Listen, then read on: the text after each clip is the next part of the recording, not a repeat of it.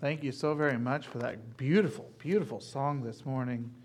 And yes, it's common, but it's a great reminder of God's faithfulness to us. Amen. If you have your Bibles, turn with me, if you would, to the book of Proverbs, chapter 1. Book of Proverbs, chapter 1. When we do have our time of honoring our graduates, I like to speak to our graduates, especially. But as I've often found, it's really hard to just preach at people. I'm not very good at that. I preach to people. It's hard for me to preach at people. My Mother's Day sermons, guys tell me I got good out of that. Well, that's probably because I'm not very good at preaching at people.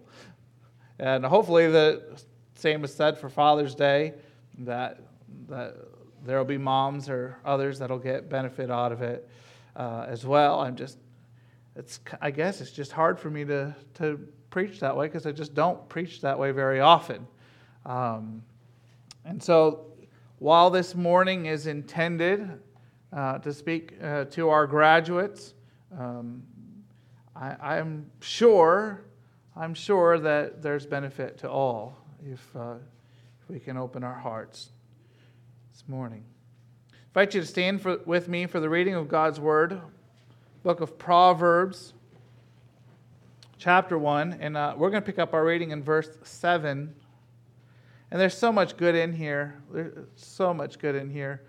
And I wish I had time to really preach this passage, but we're going to try to keep it a little shorter this morning.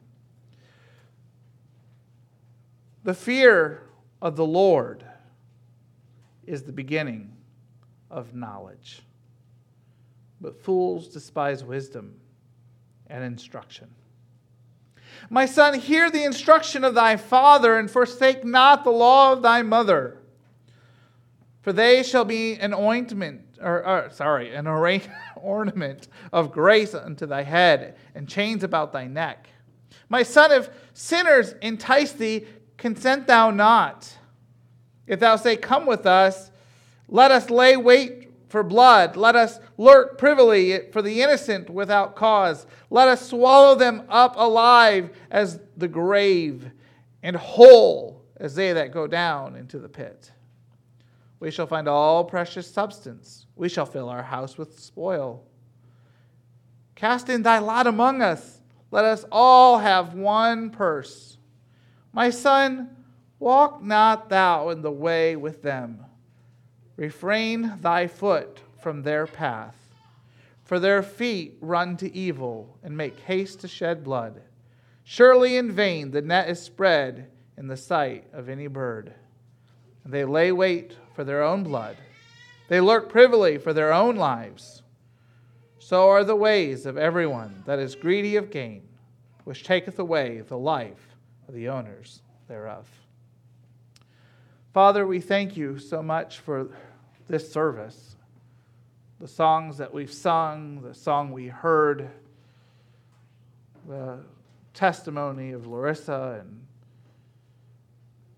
and Father, just the blessing of this service, your presence that we've sensed. We ask that you would anoint this message. May you be glorified, and may you be honored through it. We ask these things in your precious name. Amen. You may be seated. I really like stories. I just really get into a good story. I don't know how to really describe it, but I just really like a good story, whether it's fiction or nonfiction. If it's a good story, I like it. Back before we had, maybe any children, or at least not very many, sometimes in the evenings when my wife wasn't so exhausted as she is now, I would try to convince her to read to me. I was an adult, and I still like to be read to. I know, isn't that terrible? But I do. I just really like to be read to. I like to read, and I think most of you know that I like to read, but there's just something special, especially if it's a good fiction story. It's just something nice about being read to. I don't know why that is. I think it's something that God gave us. Most cultures have been story-based. In fact, I would dare say probably all cultures have been story-based. The way that values were passed from one generation to the next generation was through stories and legends and different, just different kinds of parables and so forth.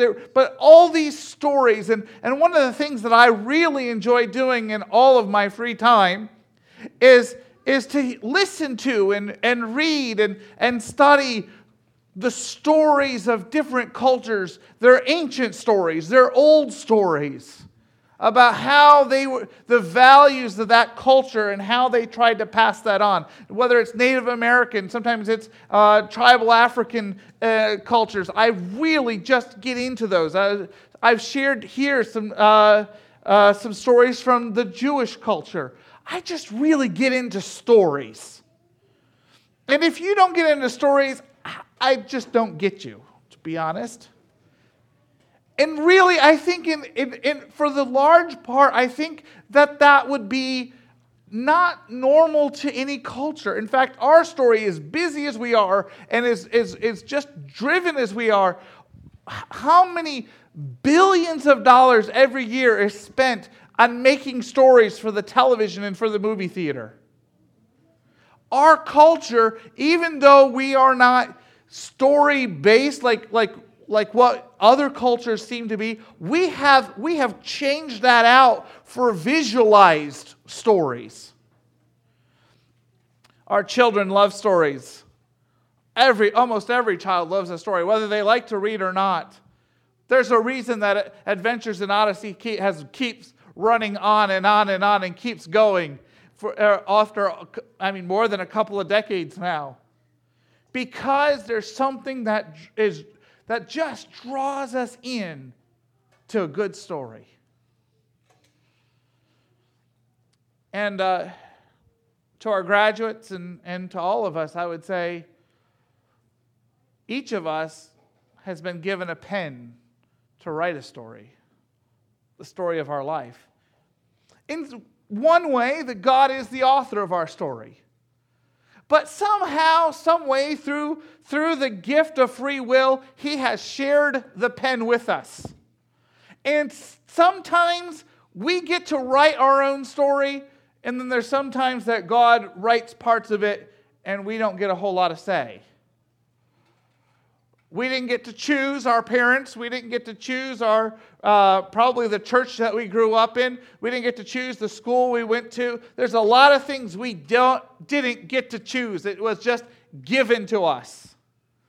God, in His master authorship, often pens the first few chapters. And for each of our graduates, largely that's been the story for you, as God has largely written your story. But as you've gotten older and as you've coming to the close of one chapter and you're beginning a new chapter, more and more God is giving you more control over your own story. And so as I was looking at this proverb and realizing that Solomon is speaking to his son and trying to give him wisdom and helping the son as he's trying to write his story, I thought back to some things that I learned in school about stories. Makes me a little nervous. We've got a lot of teachers here, so I hope I have all of this right. But there are 3 really important parts of a story. There is the setting, there is the plot, and there is the characters. Now you can dig deeper into some of that. The plot, has a climax and a resolution and all that stuff. But 3 basic elements to every story. Every good story has those 3 components. And so this morning, by God's help, as God has been giving you more and more control over the writing of your story, I would like to talk to you about those three components as you are writing your story. The first I would suggest is that we would talk about is the setting. Now, the setting of your story has, as I said, has been largely set for you. You've been blessed with a Christian home. You've been blessed with a church family that cares about you and is wanting to honor you today. And you've been given the school that your parents either picked or is the public school that is nearby, or basically those things have been chosen for you largely. Your setting has been set by God and by the choices that your parents have made. But especially Cameron, the settings is now under your control. The setting is largely, especially for Cameron, but even for Larissa, the setting starts to be under your control, where you begin to have more and more choices about where you're going to set the story of your life. As I think about my life, God has I don't know if I can blame Him for all of it, but anyhow, I've lived in 5 different states. 5 different states has set the setting of my story. The setting that I didn't choose, of course, was growing up in Michigan. And I love Michigan. I'm not sad about that. But then God moved me to Pennsylvania, and then to Ohio, and then back to Pennsylvania, and then to New York, and then to some place called Kansas. God's chosen to allow us to live in 5 different states. And each of those settings have directly influenced my life. I think especially about as I was graduating from high school, God had called me to the ministry. And I had remembered at 16 when God called me, I asked Him during that same prayer time, where do you want me to prepare? And He told me Penview. I don't think I would have picked Penview on my own. Not because it wasn't a good school, but in my church, all the young people that went to Bible college either went to UBC or GBS. Those were your 2 options. I was the first young person from my church to ever, in its history, to go to Penview. Now, thankfully, some followed me since I've been there. But I had to break the mold. Of course, as most of you kind of know, that I don't really do really good with following what other people do. I march to my own drum. But, I made that decision that I was going to mind God. I was changing my setting, and I went to Penview. That was a big deal. I remember my spiritual grandmother, and her and I called him Grandpa. He wasn't saved, but Grandma and Grandpa, because of the situation, I had to be dropped off early. There was nobody in the dormitory. They dropped me off, they dumped my stuff off, and they no sooner did they unloaded the vehicle that they turned around and went back to Michigan.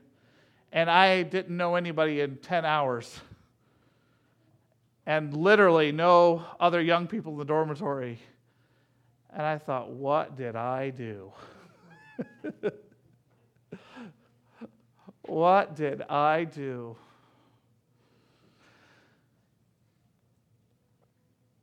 What I didn't know at that time is that there was a beautiful young lady in New York who had been accepted to Albany School of Pharmacy.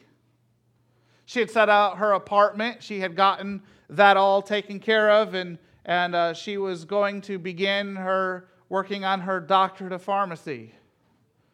And she had stuff picked out for the apartment. She was ready to go. I'm not sure exactly how many days until classes started, but Penview had already begun we'd taken our test and, to find out, what we knew for English and what we knew for Bible and stuff. And this beautiful young lady up in New York,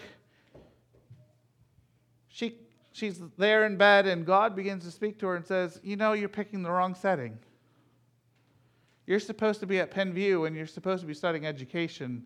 You're not supposed to be studying pharmacy in Albany, New York. Penn View's already begun the process. I mean, the dormitory rooms have been picked, and we're long down the process. And so the father calls up the president and says, I got a daughter here who wants to go to Penn View, and this is a last-minute thing. And the president says, bring her on down. We'll accept her. She still needs to fill out an application, but we'll accept her.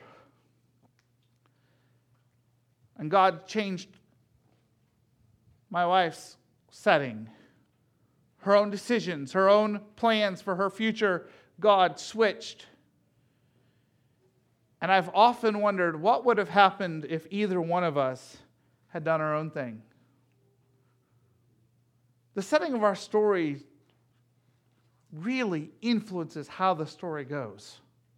You don't tell, a happy story. It doesn't, an exciting adventure story that's all fun, kind of a fun story. You don't begin it. It began on a dark and stormy night in a haunted house. You don't tell that kind of story, And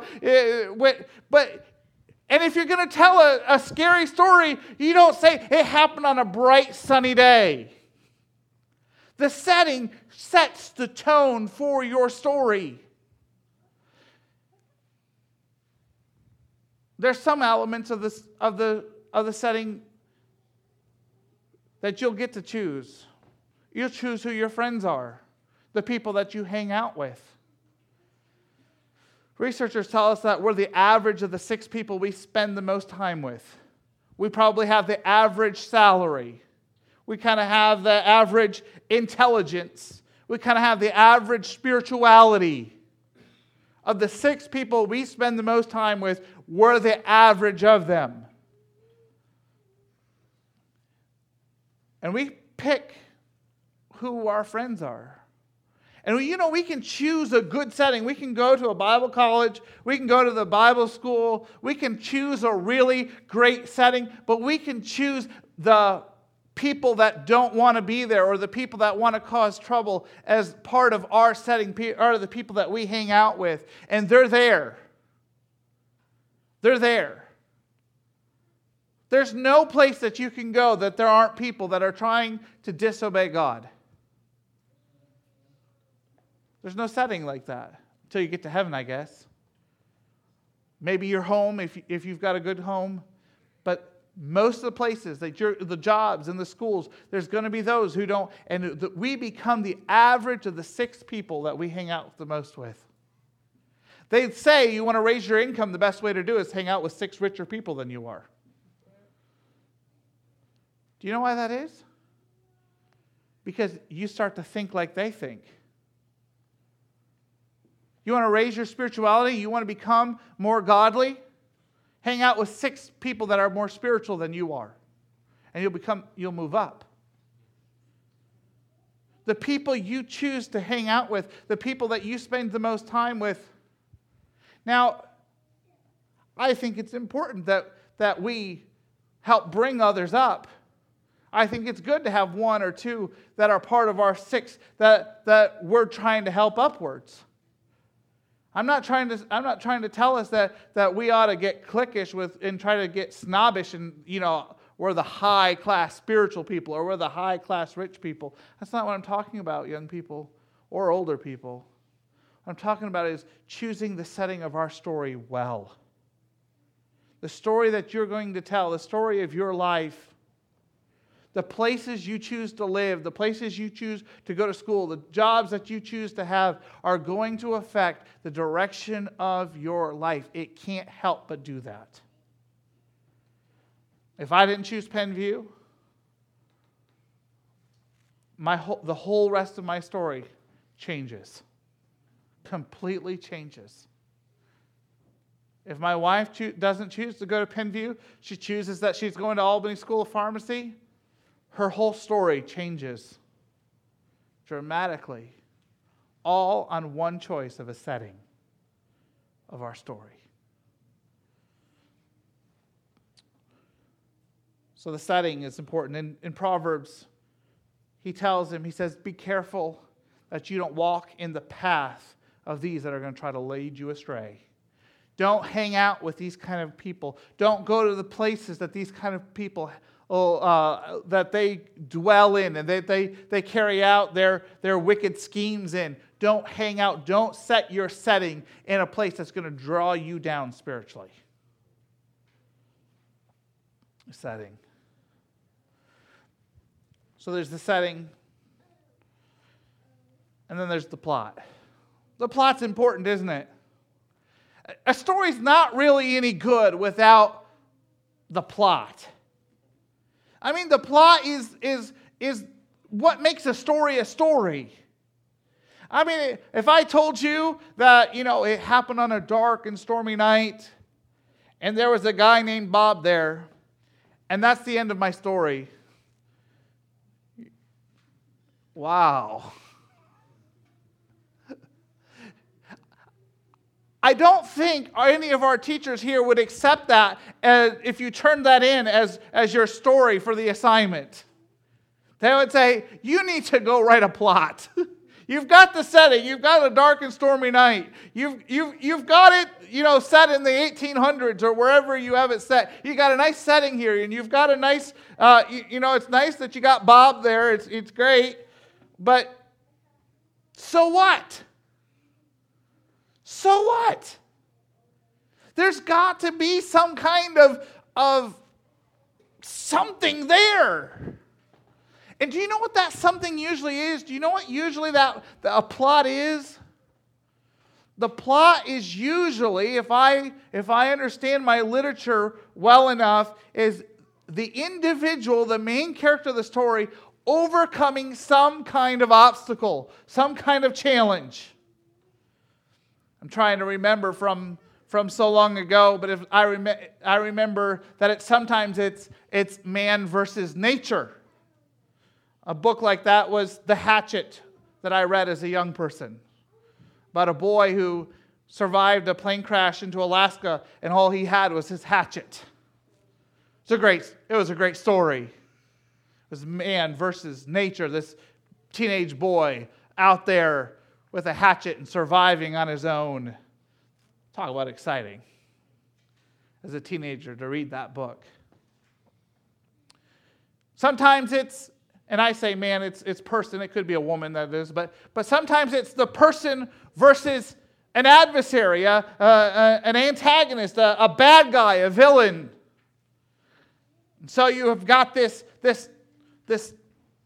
person that is kidnapped them or done this terrible, horrible deed. And so you've got this story of the good guy having to beat the bad guy. And there's so many examples of that. Sometimes it's the person versus themselves. Sometimes it's a challenge of them trying to overcome some of their own failings and some of their own difficulties and some of their own biases. And I think that probably a good example of that would be To Kill a Mockingbird, where Scout learned so much about herself and so much of what she's going through as she becomes more of an adult, as she realizes that as she's going from innocence of childhood into her teen years, she's realizing that the world's far more complicated than what she thought it was. It's one of the reasons it's a classic. It's man versus themselves. There's other components to that story too.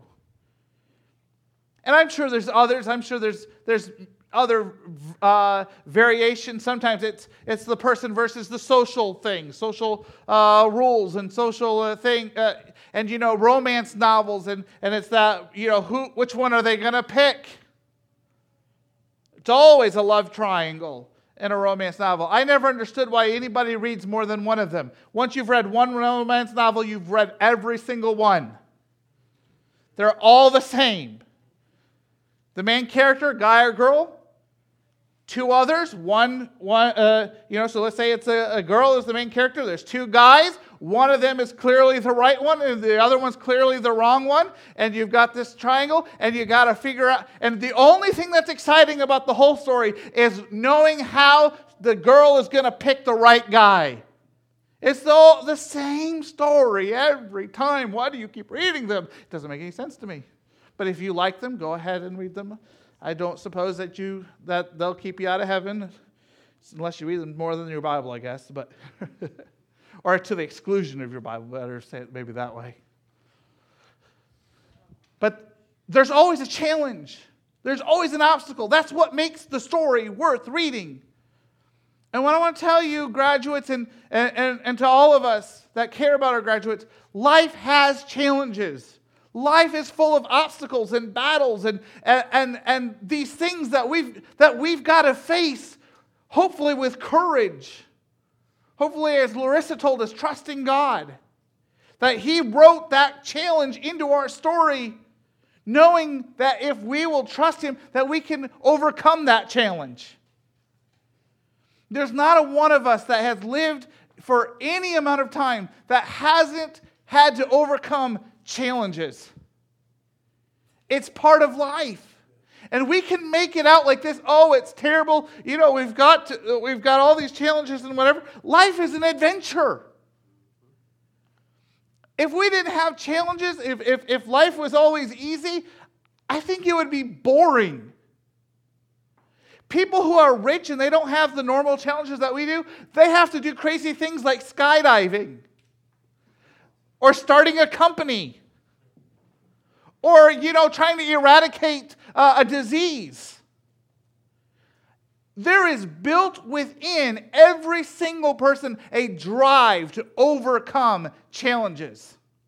And this isn't sinful.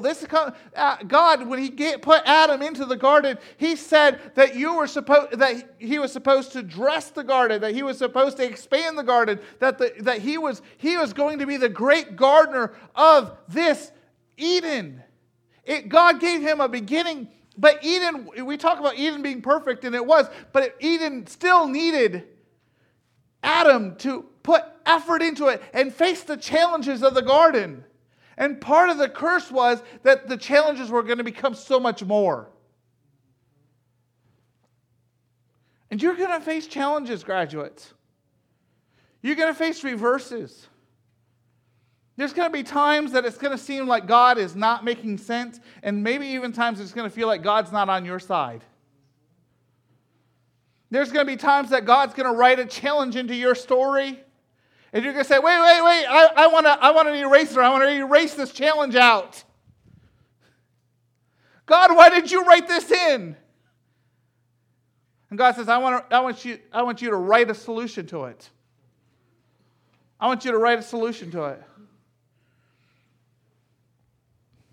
I was reading some time ago that there were some screenwriters. They were doing a television show, and I don't remember if he was the whole deal. I think he was under contract. His contract was up, and at the end of the season, he had written this great cliffhanger, and just looked like it was impossible to solve. And his contract was up. He was going to walk away, and he didn't have responsibility to solve the problem. He wrote the problem, left it, and whoever was come next was going to have to solve the problem, the next screenwriter. Little did he know that he was going to get re-signed to his contract, and he was going to have to write the solution. When I read that, I thought, sometimes it seems like God writes us into a corner.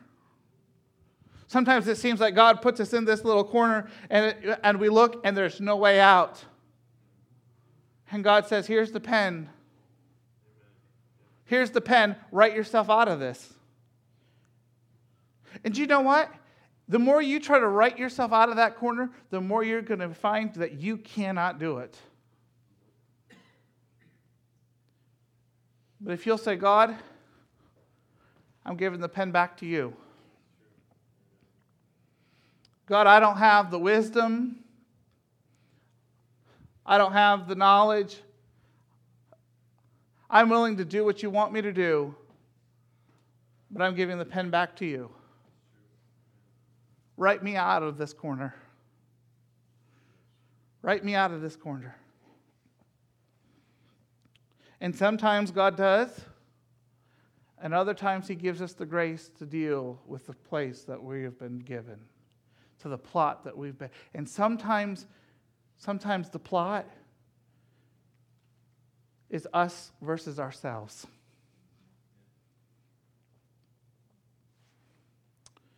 I read this week that, I forget who it was, and I'm sorry I can't give credit to who it was that said this, but he read that God had said to love your enemies, and so he loved himself.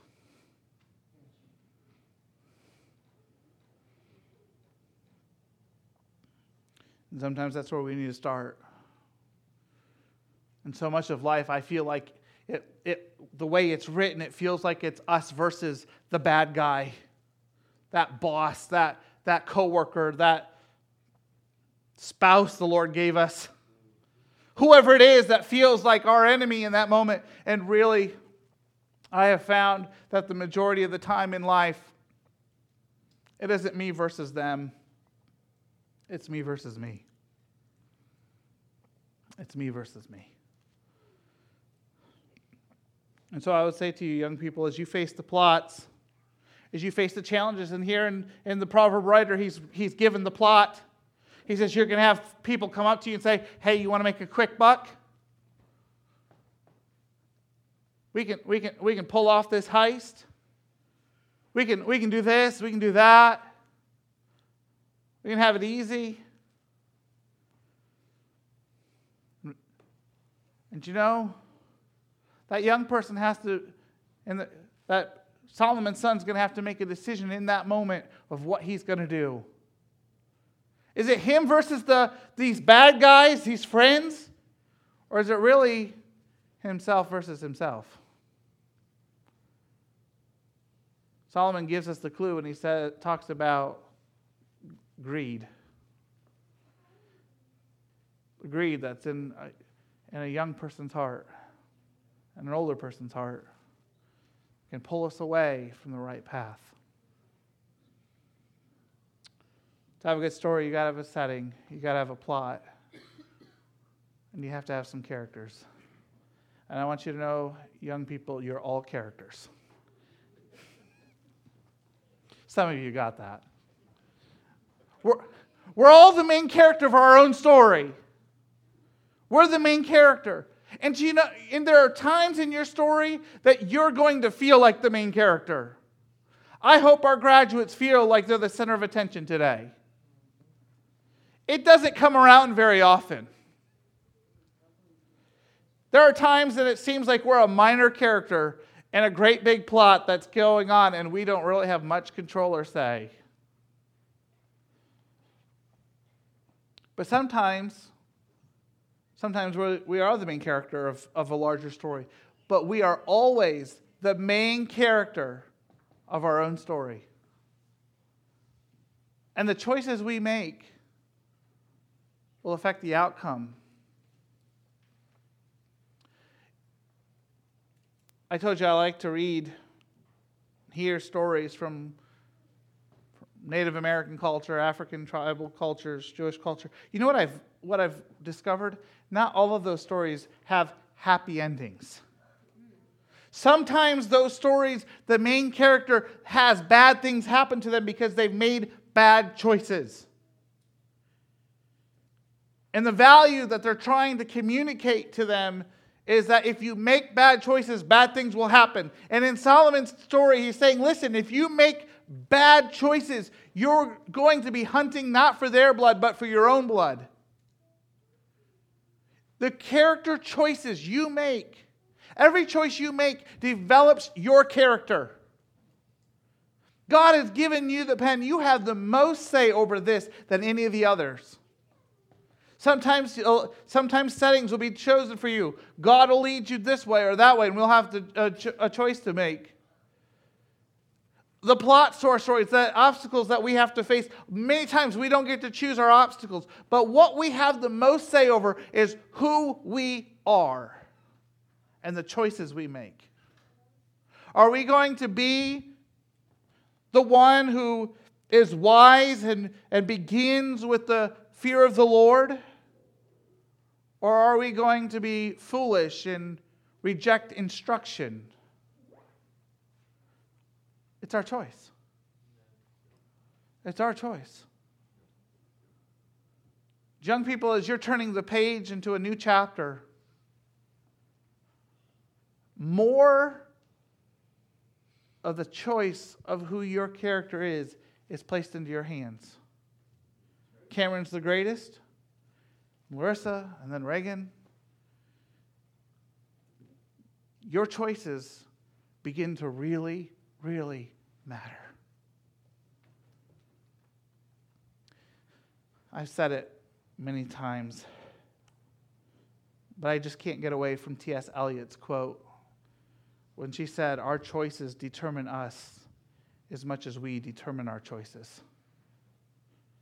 The choices we make determine how easy it is to make those choices in the future. Making a bad choice today, even as young as Reagan's age, it makes it easier than at Cameron's age to make those bad choices. But the more that you make good choices, the more that your character is developed when no one's looking. Suddenly, when you're given the option, when it doesn't look like there'll be any consequences for your actions, when it doesn't look like anyone's looking over your shoulder, when you can't be disciplined anymore. And those choices come. You're developing your character. Are you going to be the good guy or the bad guy? Are you going to be the hero or the victim? Are you going to be a person of integrity? Or are you going to be sneaky and underhanded? We have, by God's grace, the freedom to choose our own character.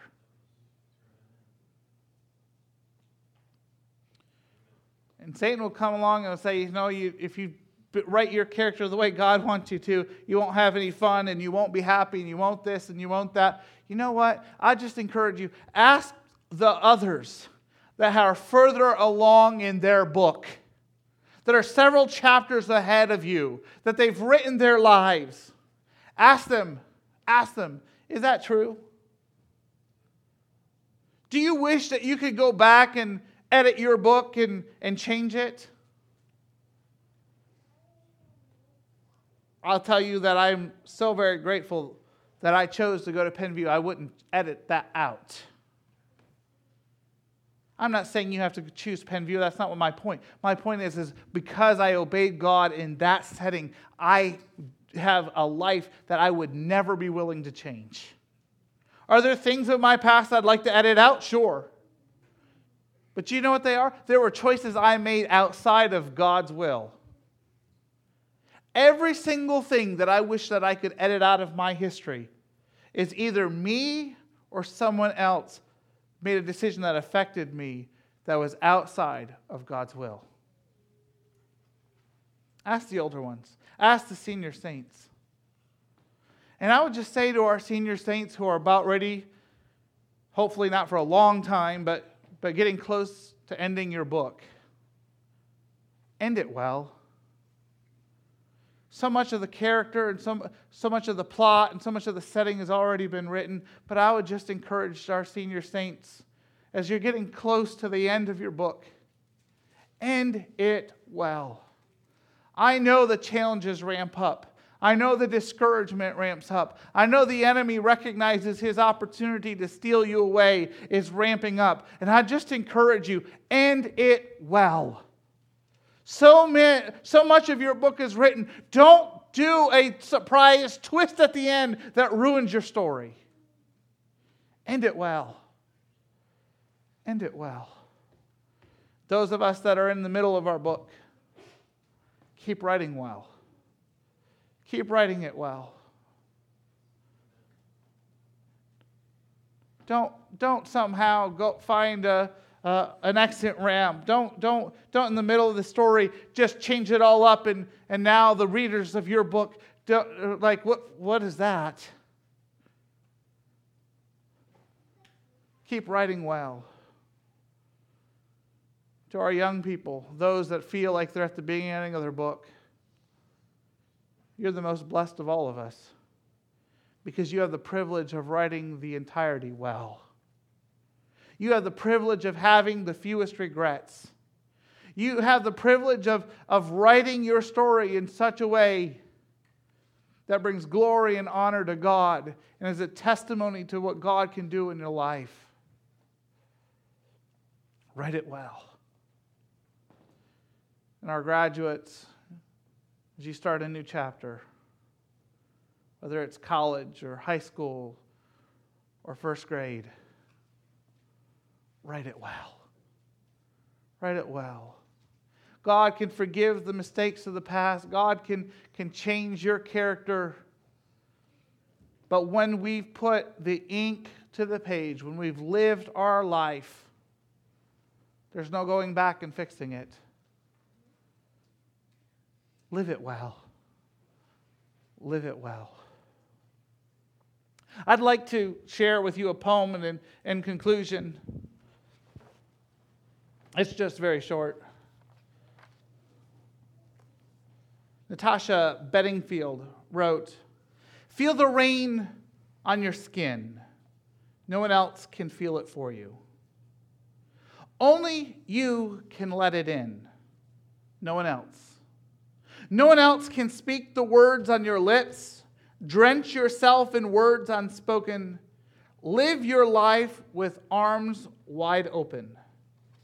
Today is where your book begins. The rest is still unwritten." And I would add, write it well. Write it well. Let's stand together. Amen. Amen. Father, bless our graduates. Thank you for each one of them. And we ask that you'd give them the courage to write the story of their life well. Help them, Lord, to mind you in the big things and the little things. Help them in the choices of their settings, that they would choose the right places, that they would be careful, little feet, where they go. And Father, as they are facing the challenges of life, that Father, that they would write their plots, that they would not give in to the enemy, but that they would be more than overcomers. Lord, give them a character that's true and faithful. May they be people who follow after your heart. And bless them as they go into this next chapter of their life. And help us each one, every one of us, to write the story of our life well. We ask these things in your precious name. Amen.